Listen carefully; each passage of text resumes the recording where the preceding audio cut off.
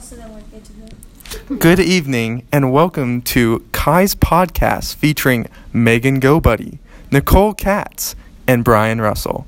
In today's podcast, we will be sharing about world society and social interaction with it. Let me start off by saying hello to these fine people and asking them how well their social interaction with others, such as friends or strangers, are doing. Would anyone like to share how their day is going? My day is going great. This is Megan GoBuddy speaking. My day is going great. I'd have to say I've talked to a few close friends. Haven't really talked to anyone that I don't normally talk to. Actually, false. Talking to Brian and Nicole. I don't talk to them every day, but right now I'm talking to them. They're pretty good friends. All right, let's get on to our first question here. All right, first question. Does our technology take away our love for other people?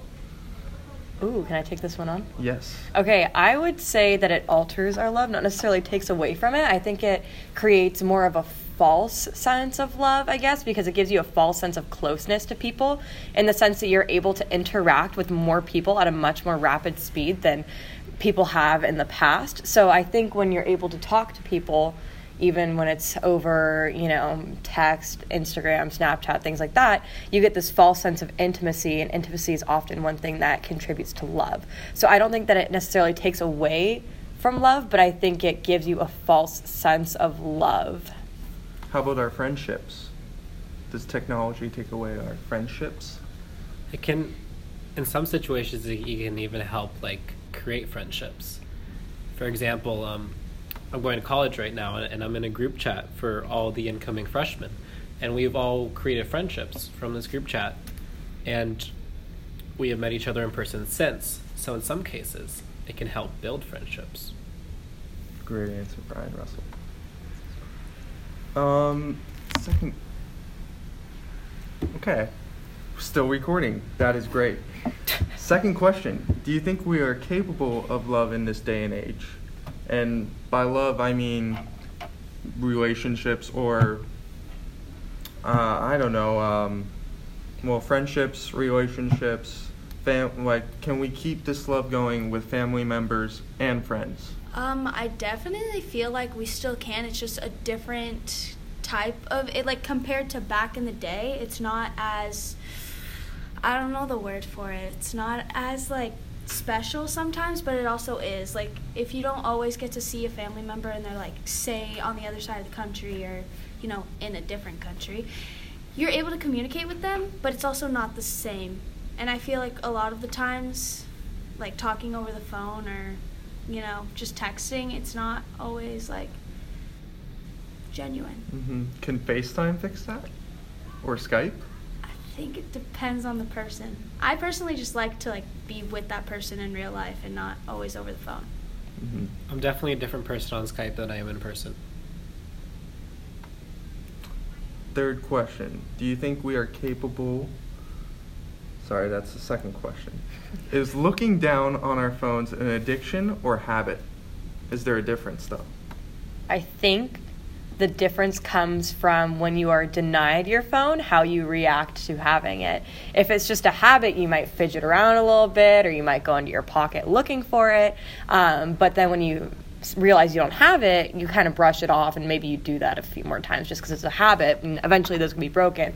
Addictions, I think it's a little more drastic, whereas if you don't have your phone, you then have a hard time maybe socializing with the people around you, or your mood changes because you feel like something is gone from you that you need to sustain yourself. So I feel like it's a little bit of both, but I think most people in this day and age have it more in the habit form, less of the addiction. But of course, there are some people who are genuinely addicted to their phones.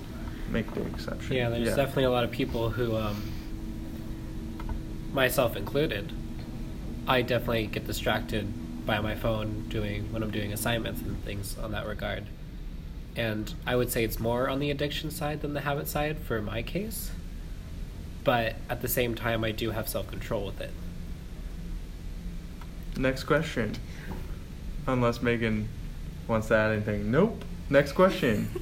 We are going to be the generation who kills social interaction, or are we going to be the generation that solves cancer? Ooh. I know, big question. Do you want to start, Brian? Or we can Megan, save or- that till the end. I'm just. Brian's like, all right. Ooh. Do you want me to start? Is there... Yes. Yeah. Wait, do you want to go? Or Yes. you Way want to me be go? clear on that.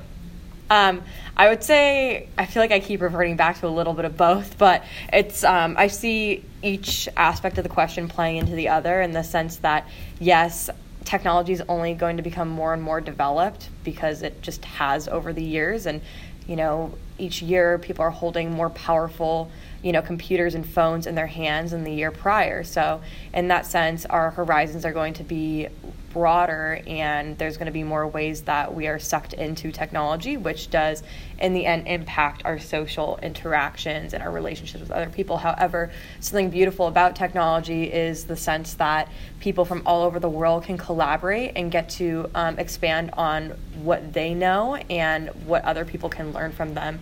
So if research is being published, you don't need to mail that to somebody, or you don't need to go and see them in person. That can be published on online forums, and you can collaborate through the internet or through these devices that we have. So I think that technology lends itself to our generation having so much more potential and capabilities to do significant things like curing cancer or solving other problems that are huge in this world. But also, if we don't maintain a fine balance between that, we could be damaging and harming our social interactions.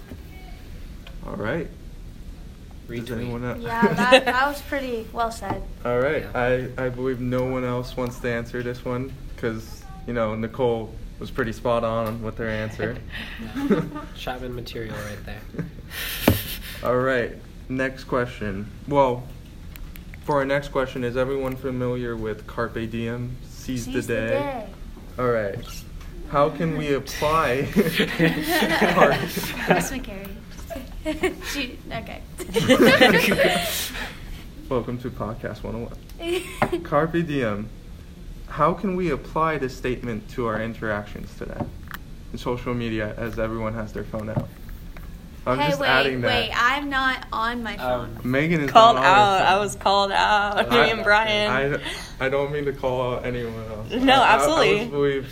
I believe that everyone, Yeah, I can has go. Does this mean like needs to actually do something. Yeah. But it goes back to your point, so I Yeah. think that's a valuable thing to add into this.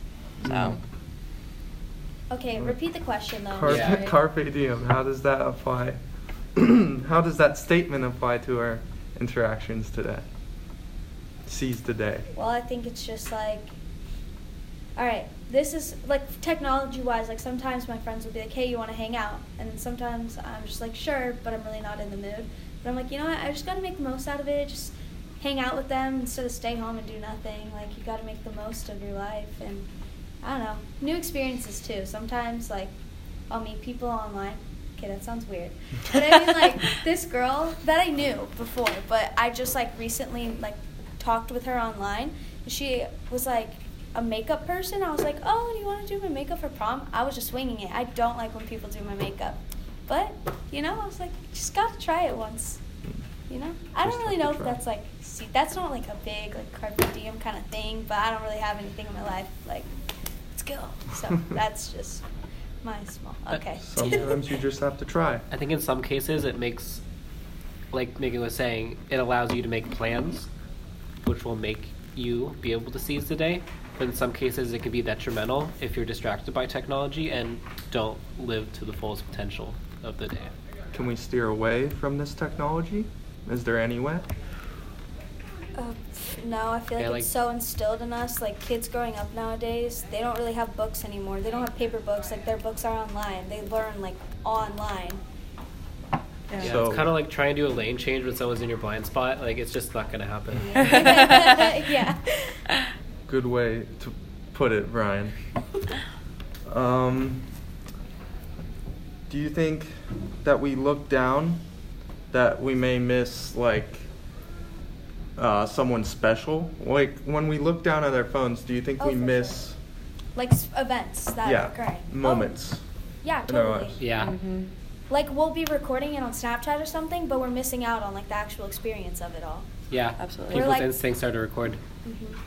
We're, like, trying to show others the fun stuff we're doing, but, like, in reality, it's just, it looks fun, but you're not really actually taking in the full experience. We're You're painting showing- a false Yeah. representation of ourselves. Well, thank you guys. Thank you for coming. Thanks for No having us, problem. Hi, Kai. Carla. I don't know if this would make the cut, but hi, Carla. Thanks for Bye, watching Kai's podcast. If you like this podcast, be sure to subscribe to us on iTunes. Like it. Smash that Yeah. Smash that subscribe button. Hit that like. All right. Adios. Shalom. Please be Shalom. Aloha.